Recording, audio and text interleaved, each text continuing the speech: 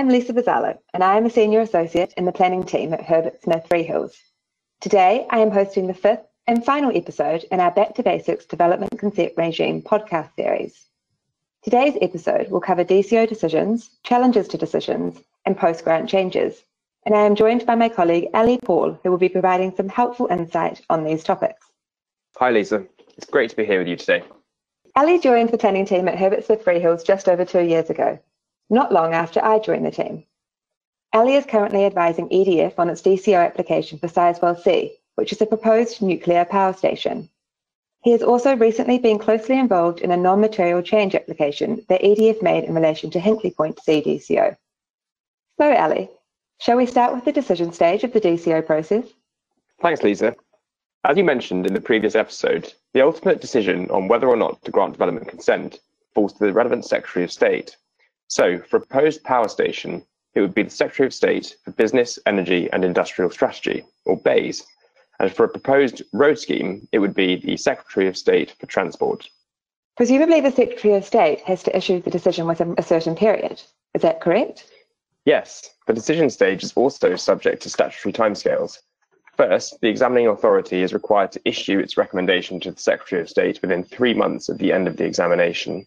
And then the Secretary of State is under a duty to issue his or her decision within 3 months of receipt of the recommendation report. These periods can be extended, and recent notable examples of this happening include Wilfer Nuclear Power Station and the recently granted A303 DCO. Generally speaking, though, applicants should receive their decision within 6 months of the close of the examination. And it is this greater certainty around timescales that is one of the key benefits of the DCO regime. And I suppose greater certainty around outcome too. Absolutely. Since the Planning Act came into force 11 years ago, of those applications that have made it to the decision stage, around 95% have been successful. This is a very high success rate compared to normal planning applications. So, whilst the DCO process is time and resource intensive, the statistics show that applicants have a far greater chance of obtaining consent. I suppose it's hard to draw a fair comparison between the DCO regime and the Town and Country Planning Act regime, as there is such a range of developments that are considered under the latter. But what do you think the main reasons are for the high success rate under the Planning Act? I agree, it is difficult to draw a fair comparison, but I would say the main reasons for the high success rate and what set the two regimes apart are, first, for the majority of projects that go through the DCO process, there is a National Policy Statement, or NPS, that applies to that type of project, which the Secretary of State must have regard to when making his or her decision. This brings multiple benefits and is a fundamental part of the DCO process.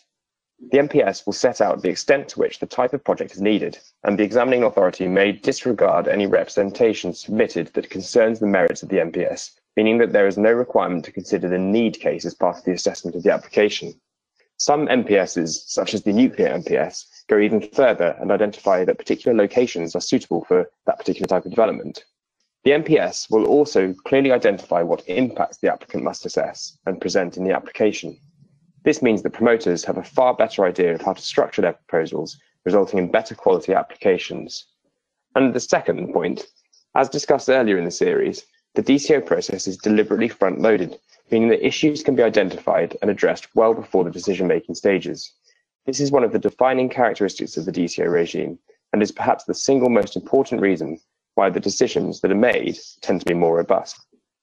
On that point, perhaps you could expand a little bit on challenges to DCO decisions. Do many DCOs get judicially reviewed, for example? Yes, some do get challenged, and there are several ongoing challenges at the moment. But I don't think that's surprising. Nationally significant infrastructure projects inevitably attract controversy due to their nature and scale. However, of the challenges that have been brought against approved DCOs, all have been unsuccessful so far. There have also been 2 challenges against refused DCOs, one of which was successful and the other unsuccessful.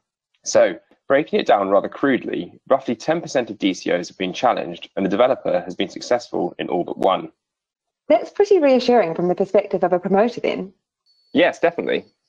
Why do you think third parties have not had more success? As with any judicial review, making a successful case is difficult.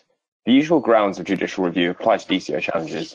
So, for example, a claimant would need to argue that the Secretary of State had acted illegally or irrationally in arriving at the decision, or that there had been some procedural unfairness in the process. The courts cannot and will not re-engage in the merits of the case, so most cases turn on correct interpretation of policy, the environmental assessment or effects of the project, or procedural unfairness of the examination. The bar is set high for arguing these grounds, though, and it's perhaps more difficult in the DCO context because of the strong statutory and national policy framework that sits around the whole process. Also, a claimant has just 6 weeks from the date of the decision in which to make a claim. Whilst this is no different from a normal planning judicial review, this is a relatively short window. So, assuming you've been granted your DCO and it's free from challenge, how does a promoter go about making a change to its DCO?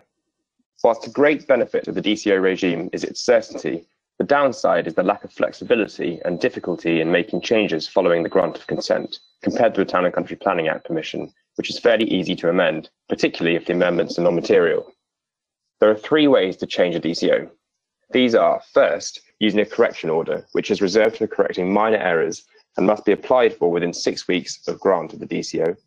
Secondly, using a non-material change, which is for fairly minor changes that do not create new or additional environmental effects, do not impact on sites protected under the habitats regulations, and do not involve new interests in land that are subject to compulsory acquisition. And thirdly, using a material change, which is for more significant changes which do create new or additional environmental effects, or impact sites protected under the habitats regulations, or involve new interests subject to compulsory acquisition. Are these mechanisms used very often? Correction orders are, yes. Around half of all DCOs have been subject to correction orders, and a number of DCOs have also been amended by way of non-material change. No material change applications have been submitted yet, though PINS has created a project page for a proposed material change application for the Hinkley Point C DCO. So, they seem a pretty important part of the DCO process then. They certainly are. Infrastructure projects take years to build, and through this time, projects continue to evolve. Change processes available to promoters are vital, though they can take time, in some cases, months or years. And presumably there's a statutory process that governs the process by which changes to DCOs are approved? Yes, there are separate regulations made under the Planning Act that deal with non-material and material changes to DCOs, and also useful guidance, which was published in 2015 by the then Department for Communities and Local Government. There are publicity and consultation requirements for non-material and material changes, though the requirements are less burdensome for non-material changes. The process for correction orders is more straightforward. The Secretary of State just has to notify the relevant local authorities of the correction request. There is no wider consultation or publicity. Thanks, Ellie. That's been really useful. Well, everyone, that concludes our Back to Basics Development Consent Regime podcast series. Please note that whilst this podcast is intended to provide a general overview of the development consent regime, the law can change quickly, and a general overview can't take account of the many different factors that will affect each individual case. So please seek independent legal or professional advice. If you would like more information on anything mentioned in today's podcast, or any of the other podcast episodes in this series, please contact a member of the Herbert Smith Freehills planning team using the contact details on the podcast homepage.